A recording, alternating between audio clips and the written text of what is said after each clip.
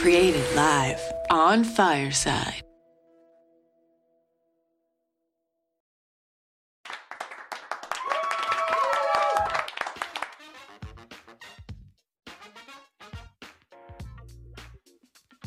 Welcome to Office Hours with Dr. De Veau. I am your host, and welcome to the next evolution of professional development in higher education.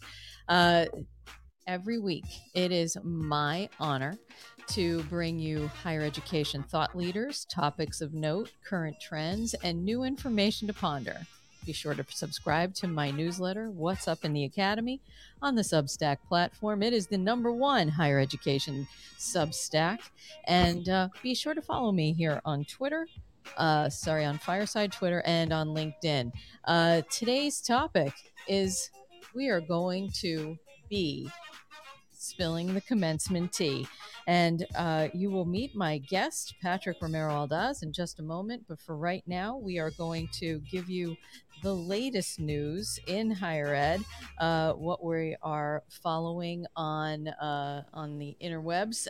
According to Inside Higher Education, there is a decline in Black male and Latino students planning on college. This is not new information. We've talked about this on weeks past. The percentage of male and Latino Black high school seniors who want to go to college has declined in the last 3 years. Youth Truth, a nonprofit, surveyed 22,000 members of the class of 2022 and compared the results with a similar survey from the class of 2019, the last high school class to predate the pandemic. Among the results of this survey, the percentage of Latino students who want to go to college dropped from 79% to 71%. The percentage of Black students who wanted to go to college dropped from 79% to 72%. And the percentage of all male students who want to go to college dropped from 74% to 67%.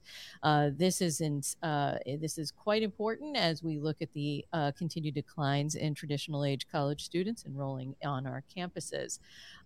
Also, today's news from Higher Ed Dive, students, higher ed leaders diverge on post-COVID priorities. According to this article, college students and educators aren't quite aligned with each other about how higher ed should proceed once COVID-19 is no longer a public health emergency, according to a new survey covering 10 countries around the world from Anthology, a Florida-based education technology company. And according to the survey, in North America, roughly 1 in 4 student leaders said their institutions don't plan to offer remote or virtual class options by 2025, but 63% said they preferred fully online classes or classes that blend in both personal, in-person, as well as remote learning, and 23% that they prefer a mix of in-person and online courses. This is an interesting conversation, not only for learning, but also for employment. And then finally, pandemic student loan pause mostly helps borrowers who can afford to pay, according to a report published today in Higher Ed Dive. 3/4 of surveyed federal student loan borrowers who were making regular payments before the pandemic prompted the federal government to freeze payment and interest accumulation, expect to be able to resume payments after the pause ends, according to a new report from the Federal Reserve Bank of Philadelphia. Meanwhile, over 1/5 of surveyed borrowers with federal student loans are chronically struggling, meaning they don't make payments in 2019 and don't expect to do so when the freeze ends. So we're going to keep an eye on this. And there is a lot more conversation to be had about student loan debt, about the any kind of relief in that way. And there will be more coming, obviously. So again, this is Office Hours with Dr. De Veau. We took a few weeks off because it was the end of the semester and we had exams and we had all kinds of things going on. And I want to invite our guest to the microphone. Patrick, you can take yourself off mute and introduce yourself to the world. This is Patrick Romero Alfa. He is going to be joining me today. We are going to be spilling the tea about graduation day, what makes it look just right. And we are going to share some of our favorite moments and parts of the life that wanted to pull our hair out. Patrick is an old friend and currently serves as the Associate Vice President, Dean of Students at Regis University in Denver, Colorado, where he has been since June of 2018. Prior to this role, Patrick was the Dean of Student Engagement and Leadership at Mount Ida College in Newton, Massachusetts, where we work together. He holds a Master's of Arts in Educational Leadership and Policy Studies from Virginia Tech University and a Bachelor's of Arts in Psychology from the University of New Mexico. A dedicated higher education professional, Patrick has committed his career to advancing student access, engagement, leadership, and tradition. Central to his work is a strong ethic of care and commitment for equity, diversity, and inclusion. As a first-generation college student himself, he recognizes the gift that is higher education and works to ensure that students he works with can benefit from education to advance their goals and dreams. A native of Colorado, Patrick lives in Denver with his partner Sam and enjoys spending free time traveling and enjoying the culinary arts. And he is quite, we will also talk about his love of uplighting, I'm sure at some point. And so Patrick, welcome to Office Hours with Dr. De Veau. Thank you so much, Laura. Good morning, good afternoon, wherever you might be. My name is Patrick Romero Alfa, as Laura said, and I had the pleasure of working with Laura for a number of years, and I think that's where she learned of my great love for all that is pomp and circumstance and tradition, and all those things that come about with the commencement time frame. And so excited to talk about it today and, maybe wax on of our past. Yes. Yesterday I had, and I'm cutting you off and you're used to that, but I'm going to say, yesterday I had an event at Boston College where I'm teaching, and we were talking about pomp and circumstance, and the other faculty were looking at me like I had literally lost my mind. I was like, oh, tell me more about your regalia. Have you pressed it? Is it steamed? Okay. So Patrick, I want to frame your experience with all of this. Tell me about your graduation, and you were a first generation college student. What do you remember about your own graduation? Yeah, well, I think my love of graduations and such started when I was really young, actually, because I lived in Colorado Springs, Colorado. And one of the things that we always would do was go to the Air Force Academy graduation. And so that is very much a ceremony that is based in tradition and kind of history. And so I always looked forward to that opportunity, knowing that I was going to go to college from a young age. And, my own university graduation was one which I would say was really great and exciting. I was actually an RA at the time as well. And so one of the things that I always laugh about is on my graduation morning, getting ready for graduation and moving students out of the halls and things of that sort. I didn't even remember that it was my 23rd birthday.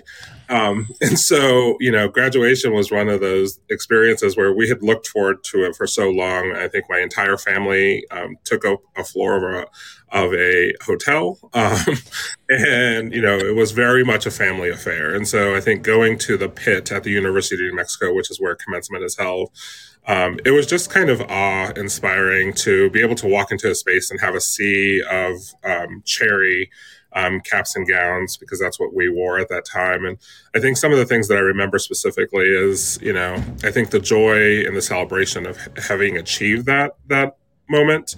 I think some frustration that as a bachelor student, I did not get the honor of walking across the stage and having my name called, because it was a very large institution.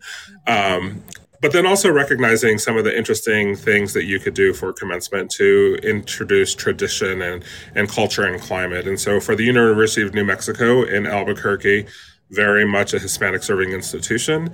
One of the things that I will always remember is, after we got to, turn the tassel from one side of the mortarboard to the other, immediately a mariachi band started, and that is what led the procession out of the arena.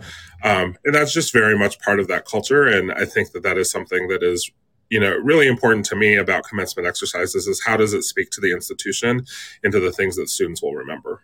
Absolutely. And thank you for bringing that up. And I want to welcome everybody who you might be new to Fireside. I want to give you a little orientation.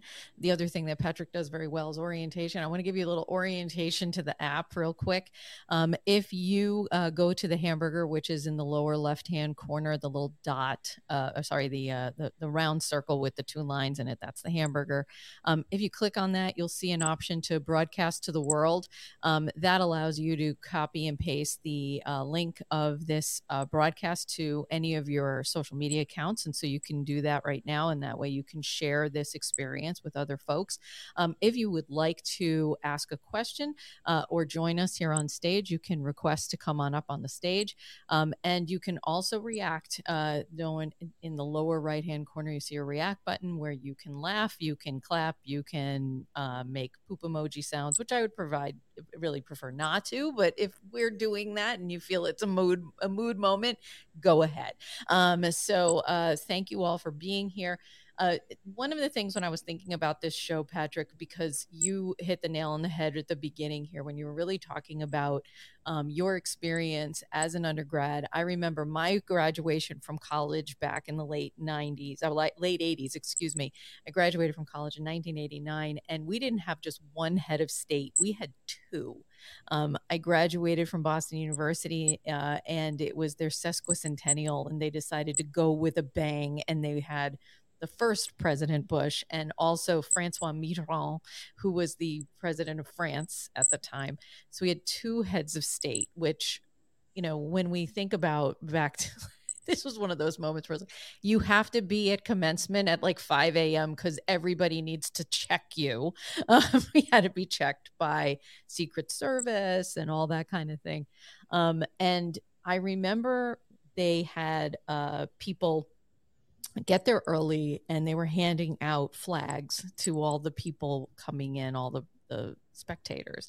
And they gave out a U.S. flag, they gave out a French flag, and they gave out a BU flag. And I was looking, now you're there, and it's very overwhelming, and you know that there's tens of thousands of people there watching. And I'm thinking, there is no way I'm going to see my family. There is no way I'm going to be able to pick them out. And I remember clearly walking in, I was going down a ramp, and my father had asked me, well, do you know how you're getting in? I'm like, I looked at this map that was mimeoed out because it was 1989. There was no internet or anything like that. I was like, it looks like I'm coming in this way, but I don't know. And rarely, for those people who are not higher ed folks, you know that it is not always typical to be able to do a rehearsal, especially at a university that's really big. Smaller colleges, yes, but big universities, no. And I said, this is, I think, where it is. And we were coming in that morning, and the Pomp and Circumstance starts playing, and the band and everything. And I look to my left, and I see my father, who had gotten in. He was the second person in the stadium. And he came in, and he had his little U.S. flag, and he's just waving it like this. And that's, if people think about, what do you remember about your graduation? I remember my father sitting there with this one flag. And I asked him at the end, I'm like, you only took a U.S. flag, Dad? He goes, I'm not French. I said, all right, Dad. So there you go. And it does, I think that my graduation was so positive, and it was so well done, that when I think about when I sit there and I frame college graduations and the student experience, it really is the pinnacle experience of them, and they need to be respected in terms of what that actually looks like. And, as time has gone on for you and you've looked at commencements, I mean, how many graduation ceremonies do you think you've been to in your career? Oh, wow. I mean, including growing up as a child, probably well over 50 or so. Yeah. But, with families, our family members graduating, friends, et cetera, I think personally that I've been involved in or had a stake in, probably about 10 to 15. Yeah. And so I got to see a number of different approaches, Yeah. some great and some not so great. I think from a student-centered approach, and I think it's interesting to see kind of, again, the culture of the institution come out, and you're also able to see what's really important to the institution through that experience. So talk to me, what's a student-centered approach? I think that, oftentimes through the commencement experience, I think my observations are that some institutions really hold that as a pristine academic exercise that is very formulaic, that is almost institutional in nature in terms of, there's not a whole lot of frivolity to it or celebration even. Some institutions, the leadership make decisions that students cannot celebrate themselves or their involvements through uses of stoles or chords or those types of things. And then you have the other end where it really is about the student. And I think that student-centered is, that potentially there's a student speaker, that students get to celebrate their experience, that there's not a whole lot of clamping down of the excitement that is that event. I think, there always needs to be an esteem because it is an academic exercise and there is an importance and a gravity to that event.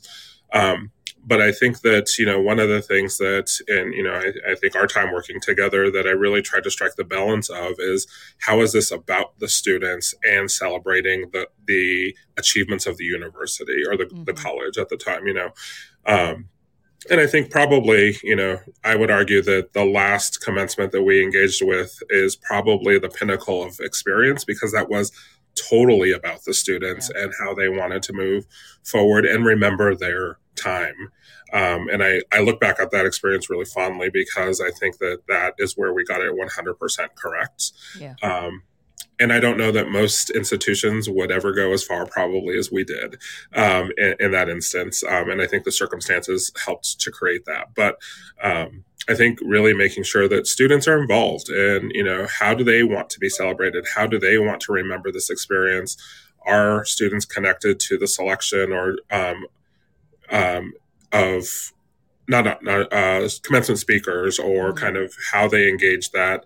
I think those things are really important.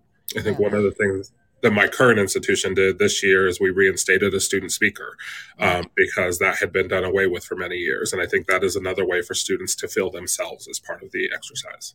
Yeah, no, I agree. I think the students, there needs to be an undergraduate element of the event, and it really adds to the flair and it adds to the personality and it adds to the connection. And for those who are wondering what Patrick's referring to earlier about the last commencement we got to participate in, as was stated in the introduction, Patrick and I worked at Mount Ida College together, and Mount Ida closed as an institution in the spring of 2018.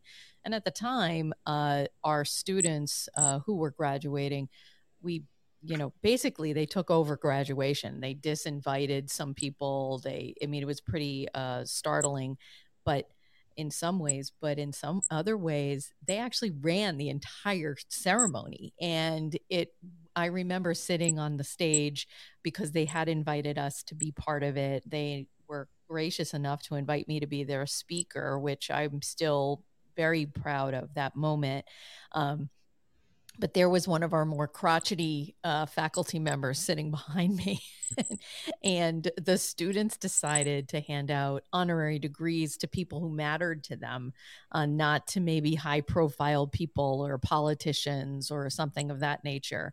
And they handed it out to there was people who worked in the dining hall, made their sandwiches, and the football coach and people like that who they really cared about. And the faculty member who sat behind me said, "Why the hell have we been doing this all along?" And I literally went and turned around. I was like, "You're the last person I really thought I would have heard that from." So, but there is a certain amount of that experience. I mean, what I've been saying to people is you don't have to close a college to make a student-centered graduation and really put people first. And I think that there's a certain amount of that where when you talk about the student speaker, though, I as I was prepping for today's show, sometimes some of the most stressful parts of life heading up to the event isn't the florist or, some of the big things like, oh, we don't have enough chairs or something of that nature, which those things do bother you. But when you have a student speaker who's not all that comfortable speaking and you have to do the coaching. And I remember speaking with a student who just could not get certain words out, and they didn't have a speech impediment or something like that. They just were they got cotton mouth as soon as they even started thinking about it. And I had to kind of coach them through, like, what is it why are you excited about being here on stage, and what is it? And all she kept thinking about was, well, I don't want to mess this up because my mom is such a good speaker and I'm not. And I said, I need you to think of yourself as the speaker. You need to be confident in yourself. What can I do to help you? And there were certain aspects of that where I've never felt so much tension. And when she was done, I was sweating. Like when it was over, I could feel underneath my cap and gown, I was soaked because I was so worried about her. But, you see people get up there and they speak, and it's a beautiful moment for them. I think that when I think of the student speakers and why they actually are motivated to speak, I know I have a bias. There's some campuses I've worked at is that if you're the student government president or you are the class president, you're the speaker. And then there's other places where people actually compete to speak. I like the compete to speak because they might be better at it from the get-go. But then there's also, you see the promise of the person who has risen to the occasion to lead, but may not be a great speaker. I don't know. Do you have a bias as far as that's concerned?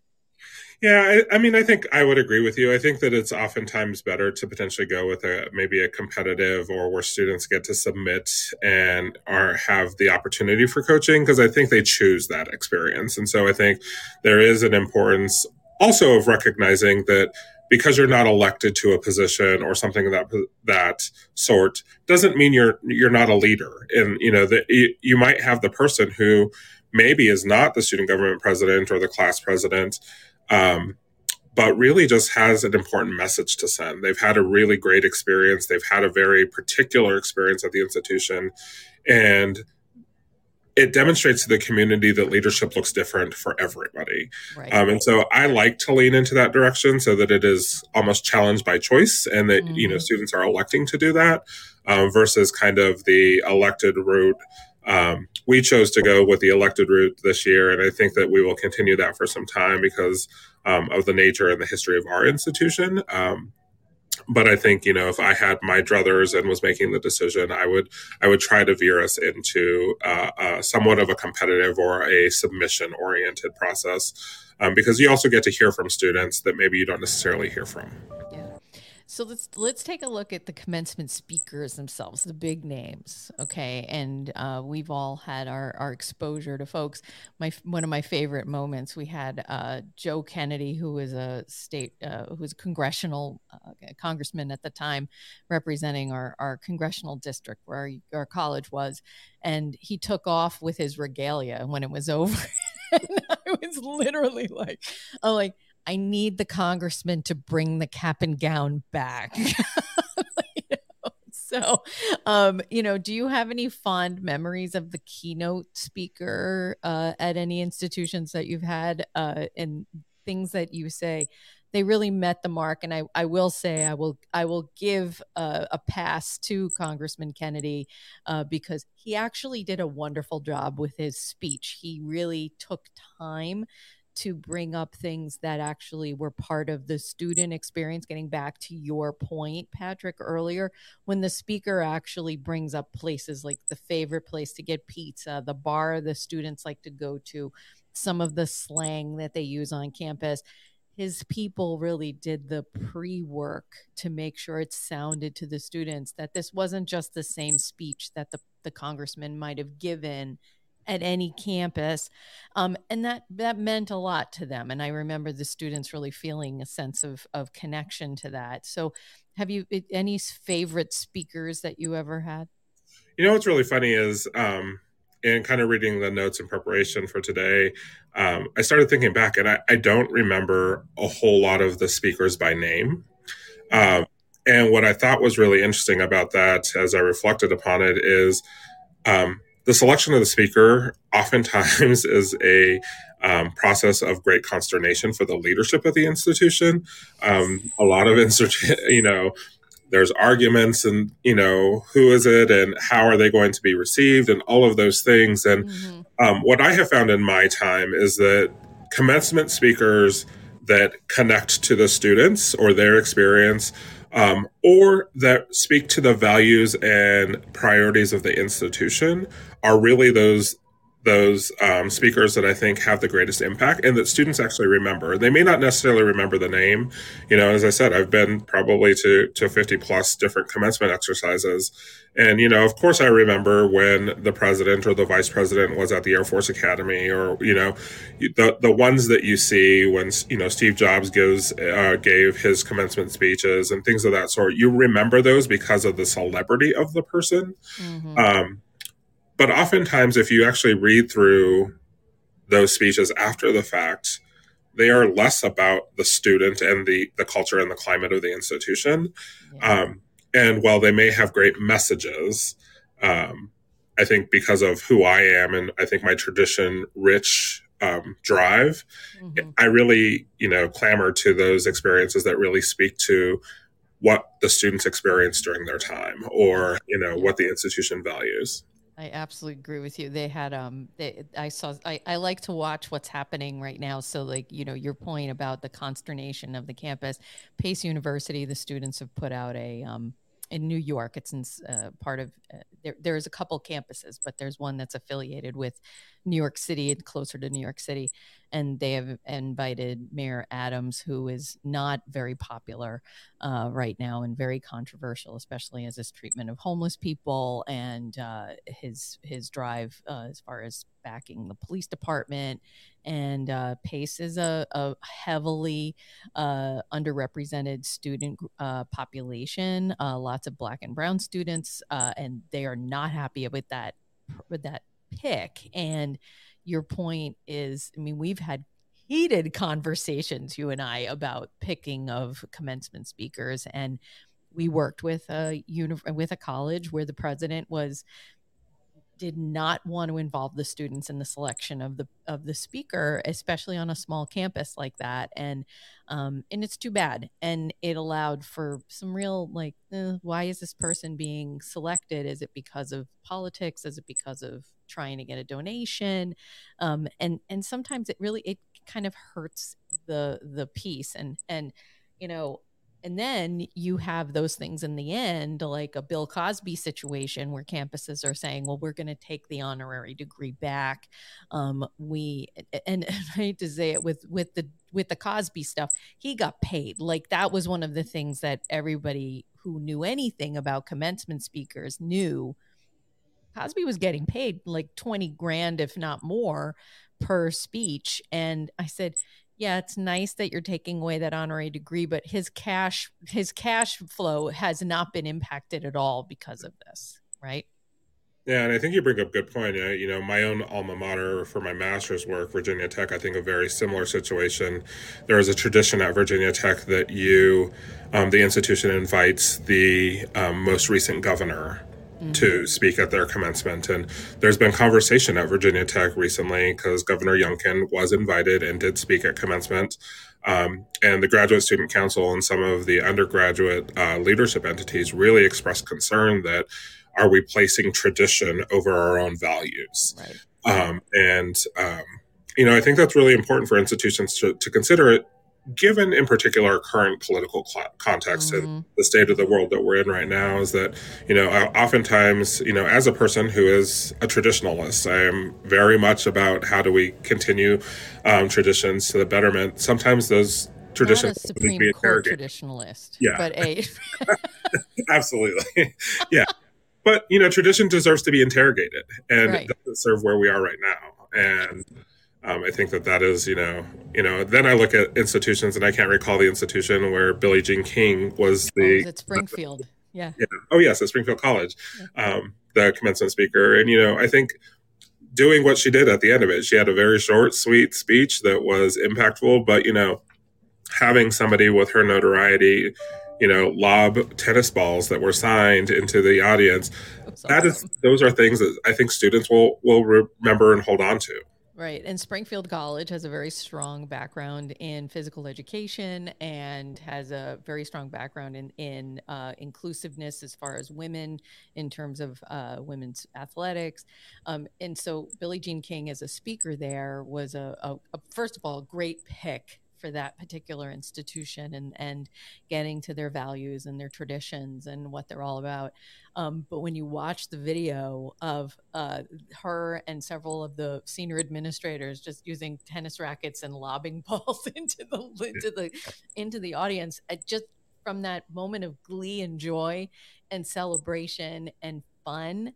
And that's what a commencement should feel like. You need to feel like there's almost this release of happiness and fun. And but I love a commencement when the students walk in and they go, like when they have that kind of moment. And, that's one of the things when you and I first started working together and you got into the commencement side of life and you saw what our commencement stage looked like.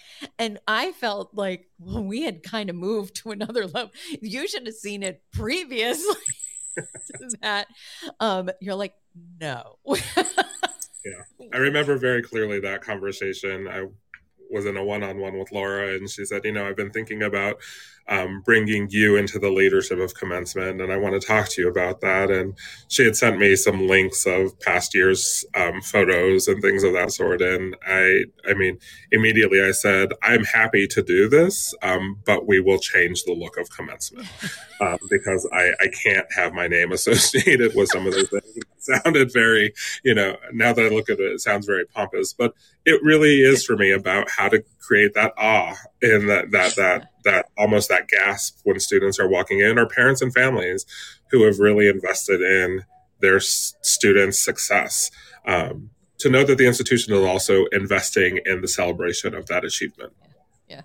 We had, we went everything from banners, a new banner, because we had also kind of collided with the campus had done a rebranding, so we had to get all new stuff, and so we were trying to also not break the bank in terms of what we were trying to spend and what we were going to use it again for.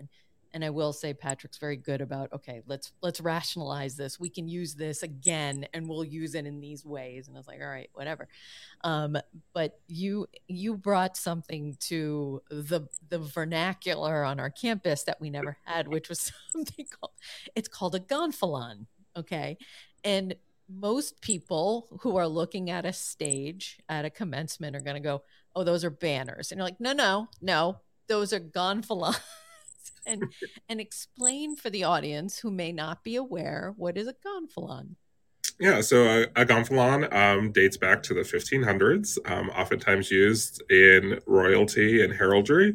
It is a banner of sorts, but it typically displays the coat of arms or a crest of an institution or something of that sort, and is held in higher regard because of that connection to the history and the tradition. And so I think it's clearly just another word that is a bit more probably archaic than we use in current day communication. But it's funny that you say that, because I was watching the University of New Mexico's commencement the other morning, and they do a whole conversation about the bringing in of the school banners. And immediately I was like, those are not banners. And banners, have since sent an email to the president's office. Because it's important, as an institution of higher education, we are continuing to educate and make sure that people know kind of what is the correct terminology and how, because there's a history and a context to it. Right. And it's kind of like when you have someone who's not into sports and they say, well, that's a nice hat on the baseball player. It's like, it's a cap. It's a baseball cap. It's not a hat. It's a cap. And it's funny now, Laura says that we introduced that to the Mount Ida community. It's funny now that I have colleagues from Mount Ida who still regularly if they're at a commencement experience or an inauguration of a president or what have you, and they see them, I'll always get a text. We have gonfalon. And so you have a gonfalon, and they go, and there was, I mean, we've had, so now I will say, you know, I was trying to prep for this and I say, what are some of the things I remember and about a commencement, and, you know, weather has always been this, I see your face right now. He's twitching. For those of you not watching right now, literally Patrick's eyeball is just like going boing, boing, boing. You know, when commencements for many institutions have to happen outside because of the size, because of how many people. Most campuses can't, you know. Now, I will say, you know, if I'm University of Michigan, I have a stadium that can hold X amount of tens of thousands of people, whatever. But most institutions don't have that. And they have to do it outside. And weather happens outside. And I remember the first year of the gonfalons, we did not know how the impact of the wind would have on the back of the tent that was then hitting the gonfalons. And I remember us going out and finding sandbags and having to put them all down and try to keep everything to look nice. Like, and that's a lot of this is where what the audience sees is, oh, that looks lovely. And what you don't see is the work study students sitting behind the stage holding Gonfalon up because he's literally lying on the ground trying to keep this thing from falling. And I just remember like, oh my God, what's happening? So, you know, I think about these things, but I wanted to touch base on the 1 year we had to move commencement because of weather. Yeah. Yeah, that still gives me nightmares. It was you know, I mean, if you know anything about Laura, and I'm sure, you know, in following this, you know that she is a very planful person, and I think expects that of the people she works with. And so one of the expectations of me in taking over commencement was that I continued her formulary or a formulary for the planning, which literally is probably a 40-page document that minute by minute, the week before or for commencement, it is detailed. Who is doing what? When are things being delivered? When can somebody, you know, drop off things? All of those things are in this binder. I actually affectionately still have the last formulary from Mount Ida because it was a very different experience, and so it's something I want to hold on to. But you know, I think that year in particular, we were expecting a nor'easter the weekend of commencement, and traditionally commencement was on a Sunday, Mother's Day typically, and we were watching the weather all week long, and it wasn't getting better. It wasn't getting any better. We didn't know, and unfortunately, the tent provider for the institution also didn't know the specs with regards to what could the tent withhold or withstand in terms of gusts of wind and things of that sort. And so we spent a good part of that week trying to figure that out and calling nearly every tent provider possible to see if the manufacturer could help us or what have you. And we learned during that time that we had the largest tent on the eastern seaboard of the United States, which was interesting for a small private school. But we had a lot of first-generation students, and so it wasn't just one or two family members who came to commencement. It was 10, 12, 15.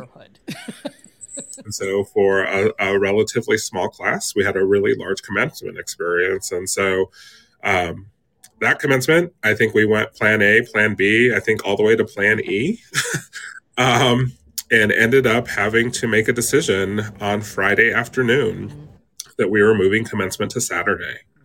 And it's not something I would advise ever to anybody.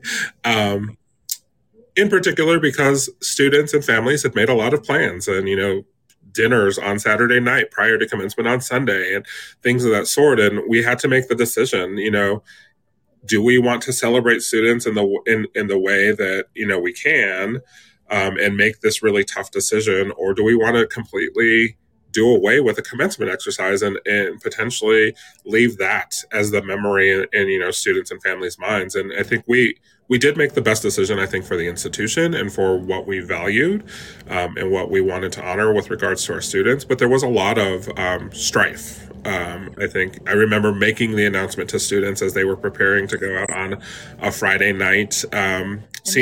Many of them were drunk at the time. Yeah. So, making an unpopular announcement when people have been pre-gaming for a few hours is I would not advise it. Yeah. And so, but it is one of the things that still haunts me. And while I still believe that we made the right decision,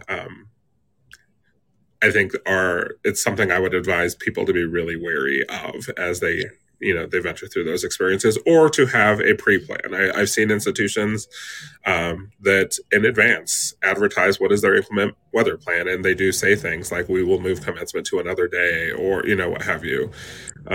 Or if it's moved inside, you have 2 tickets. And yeah. We went through all of those incarnations of what that would look like.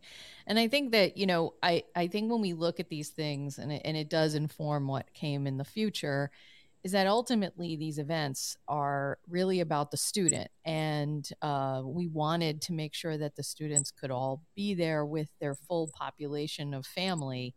And ultimately, to us, that's what really drove the final decision, is we want you to be able to bring everybody. We don't want you to bring one person or 2 people, which is what we would have ended up having to do.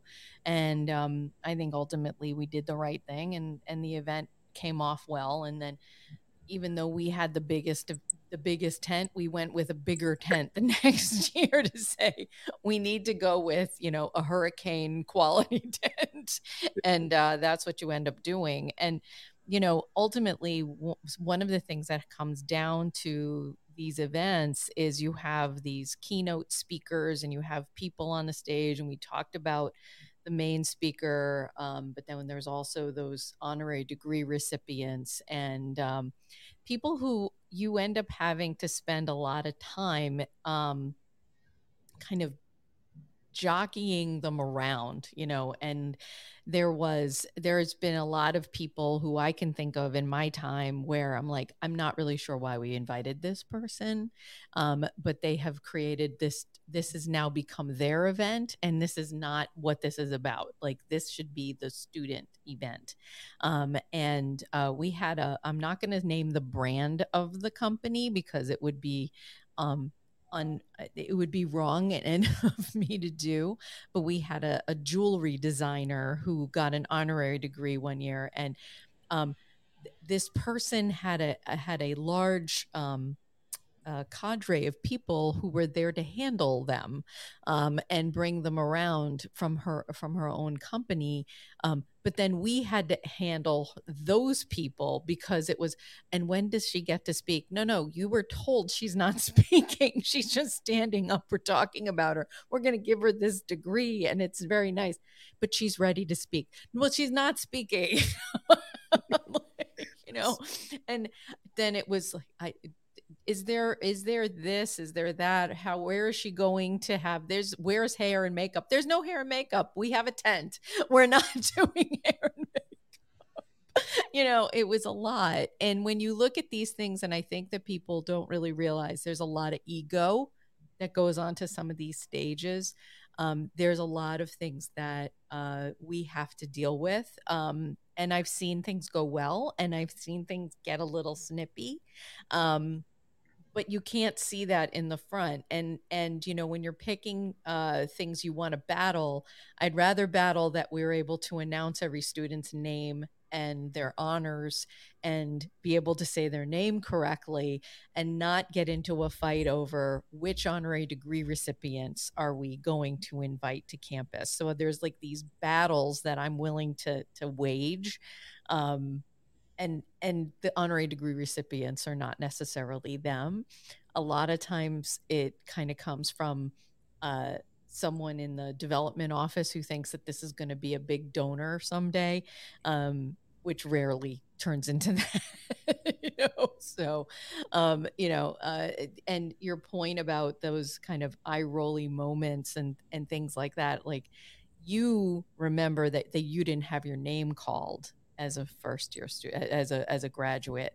And that has a lasting impression.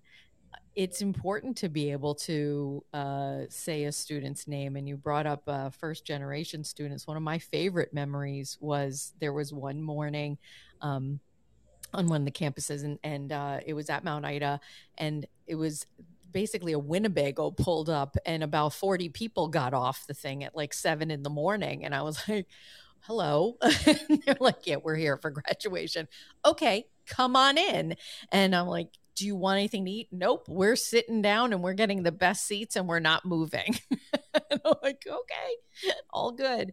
But this was a first generation student. And what this accomplishment was not only for that student, but for the family. And that's part of making sure that you are staying true to your institution. If you are a large first generation student population, this is more than just about the students. This is about the family. This is about that expectation that this is a pinnacle experience for that community. Is there something that campuses miss when they don't put that first, do you think, Patrick? Yeah, I mean, I think they do. Or there is something that is missed. And, I think that that's where you get into situations. And I've had conversations with students who have either are graduates who have not attended their commencement or things of that sort. And I think you get into that culture where commencement is not important when it's not about the student and their family and those experiences and doing those things. And so I think that, it's probably the bane of a president or a provost's existence to try to jockey the conversation of, well, your speech can only be 3 minutes and your speech can, what have you. And how do we keep the script as short as possible? But I think making sure that we're prioritizing the calling of a name or what have you. And, looking back on my experience, over almost 20 years ago, I look back on it and I say, it makes sense. The University of New Mexico, we had, how many graduates, what have you. What is interesting is watching commencement this last weekend, they now say the name of every doctoral, master's, and bachelor's level student. And so that does lead to a 3-hour long commencement. But I wonder what is the trade-off that they have students who feel like they've been seen and recognized and celebrated. And I probably would have sat through a 3.5-hour long commencement if it meant that I could celebrate my achievement in the arena versus in a side room 2 days later or what have you. And so I think, it's really important to consider those things. I think celebrating, I think especially as we see the demographic shift of students attending higher education and having the ability to access education at higher levels, we look towards the Latinx population as a growing population in higher education. Institutions really have to consider what is the value of family that is placed within the dynamic of the student experience, and how do we integrate that in both serving our students in the 4 years or 5 years leading up to that commencement exercise, and then how do we kind of have that capstone experience be about both the student and all that have helped them to get there. I think one of the things that I always was really important to me, and we were joking earlier about the gonfalons and where that came from and all that, is that one of the things I always try to do when any campus I worked at, and I've worked on 5 different campuses, and I had some play in commencement on all of them, is that what I wanted to do was make the students understand what is the ceremony, what is it all about, and where did it all kind of come from. And when you explain to them what the colors mean in terms of the academic colors, and so when you have a hood, which is the where people would call it a shawl, which is not what it is, but the thing you put over your cap, over your gown, and there's different lengths to it, from a bachelor's length with I will also fight people saying I don't know if it's bachelor's, right? It's not really part of the true tradition, the bachelor's level, but then you go to the master's and then the doctoral level. The colors actually matter, the colors. So my doctorate degree is in education. That's light blue is that color. And that's at every college and university that offers that program or that major and then the institution that awarded it, in my case, Northeastern University, the colors are a burgundy. And so there's a burgundy with a white kind of color on the inside. And I say, so you can tell where somebody went to school and you can see that. And people, I always like to tell that to students and show them the hood and show them what it meant.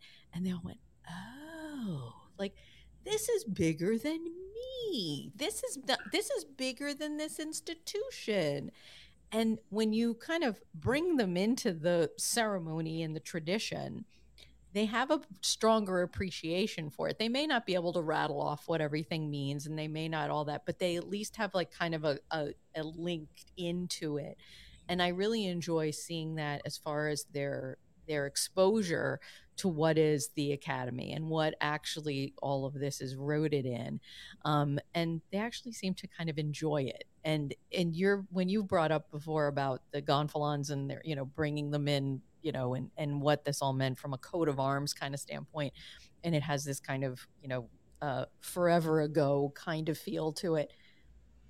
I think there's a connection to the long storied history of education. Is there something that you think is really important for campuses to do that we just don't spend the time on to make these commencement ceremonies even more impactful on the students? I think that you speak to something that I learned actually at the University of New Mexico. I don't recall this from my time there, but in watching it this weekend, they actually talk about that history and how it connects back over time. They talk about the colors of tassels for bachelor's level students and for the hoods for master's and doctoral level students, and really they bring them into that. And so I think that education piece.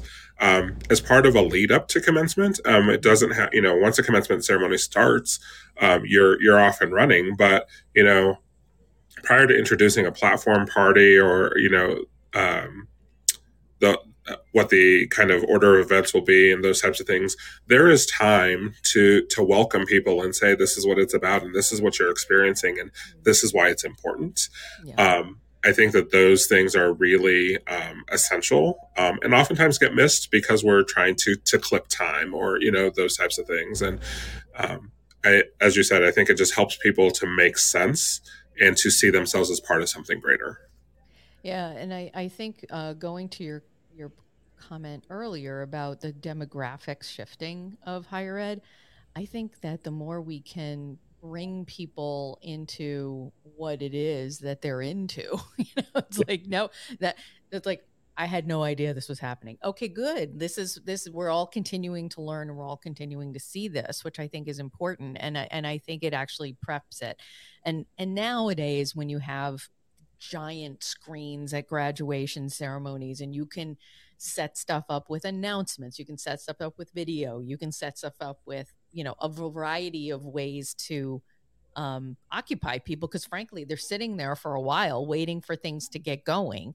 There are absolutely things that you can do to prep it and make sure that people feel like, oh, I'm ready for this event. Oh, now I have a good understanding of what all of this is. And I think that's super important. So you are here. This is Office Hours with Dr. De Veau, and I'm here with Patrick Romero Alfa. We're talking about commencement, and we are in the commencement season, and we are in the thick of it right now. We have next week, every month we have our think tank episodes, and next week is our last think tank episode of the academic year. And we are going to close that out with our members of our think tank. And in the works over the next few weeks, we will have a discussion on the impact of overturning Roe v. Wade and campuses in trigger states and what that actually means for our students who are living in those states and attending school in those states. We have a focus on the Butler University Student Wellbeing and Institutional Support Survey. It's an amazing opportunity for us to do some polling of our students, and Butler is leading the way on a really interesting support survey. we have outcomes of the Special Committee on Governance, Academic Freedom, and Institutional Racism at the University of North Carolina. We are going to have a discussion with that with one of the people who was part of the investigation into University of North Carolina. And then finally, we have the president of Indiana University of Pennsylvania, President Driscoll, who's going to be joining us to discuss his recent speech on the changing future of the university and what that means. So we have a lot coming up over the next few weeks. And we are going to have full-on weeks with potentially the time of the show shifting around, knowing that we're going into the summer months and people are kind of moving around. So keep an eye, make sure you're following me here on Fireside. You will get all the alerts for all the upcoming shows, including any changes in our usual dates and times. So I encourage you to do so. The last thing I want to say that we're working on, I had the great and good honor to attend a webinar from the University of Kharkiv in Ukraine on the impact of the war there and how it's impacting the campus. And I have one of the academic deans who's interested in being on the show. This is really going to be about opportunity, about time, and want to be mindful of that. So please keep an eye, and I'm hopeful that that will happen. What is going to have to happen is as I learned during this program, the university in Kharkiv has been there for hundreds of years. It's as if you were to drop a bomb on Harvard. And the entirety of the campus is now in disarray with even going to the library. Imagine, Patrick, the library that has had works in it for 500 years are now dust and completely irreplaceable. And what is it going to mean to actually get this campus back up and running to serve the tens of thousands of students that it was once serving? And so I'm hopeful that that conversation will come up before the end of the summer. So keep an eye on that. And so to close out, I wanted to give Patrick the kind of a thought on what is one of the best things you remember of a campus graduation ceremony, something that brings a smile to your face and makes you go, okay, that was worth all of the aggravation and the hair pulling. And what was that? I think for me, it is just the opportunity, even after the commencement ceremony itself, to see students and families and students with faculty and staff just gathering and celebrating that experience. I always have been the person who will stick around afterwards to see who sticks around to take pictures and what are they talking about and kind of walking through. And I just think that is really the foundational piece of why we do what we do. And so to be able to experience that, and see that students are able to really celebrate all of their hard work and the folks that have supported them is just something that it makes my heart sing. And so it's one of the things that I always really cherish about an exercise or a commencement experience. Well, I love the pomp and circumstance and the tradition of the ceremony. Those after pieces, I think really are meaningful. Yeah. I agree. And, but I am going to say I am very critical of flowers, and you have made me very critical of campus. I literally watch things online now and I see I see all these campus setups, and I'm very critical. There's like that room rater that you might see on the internet who's like kind of became this rate my Skype room. And during COVID, his Twitter account really kind of blew up because they started rating all these people who were doing Zoom in or Skype in interviews on television and would rate it. And I have the same feeling when I see campus setups for graduation. I'm like, A, where the TAM? B, where the gonfalons? What is going on? They had like, and even the banners that are not the right size for the stage. I'm like, come on, give me a break. Welcome to the world.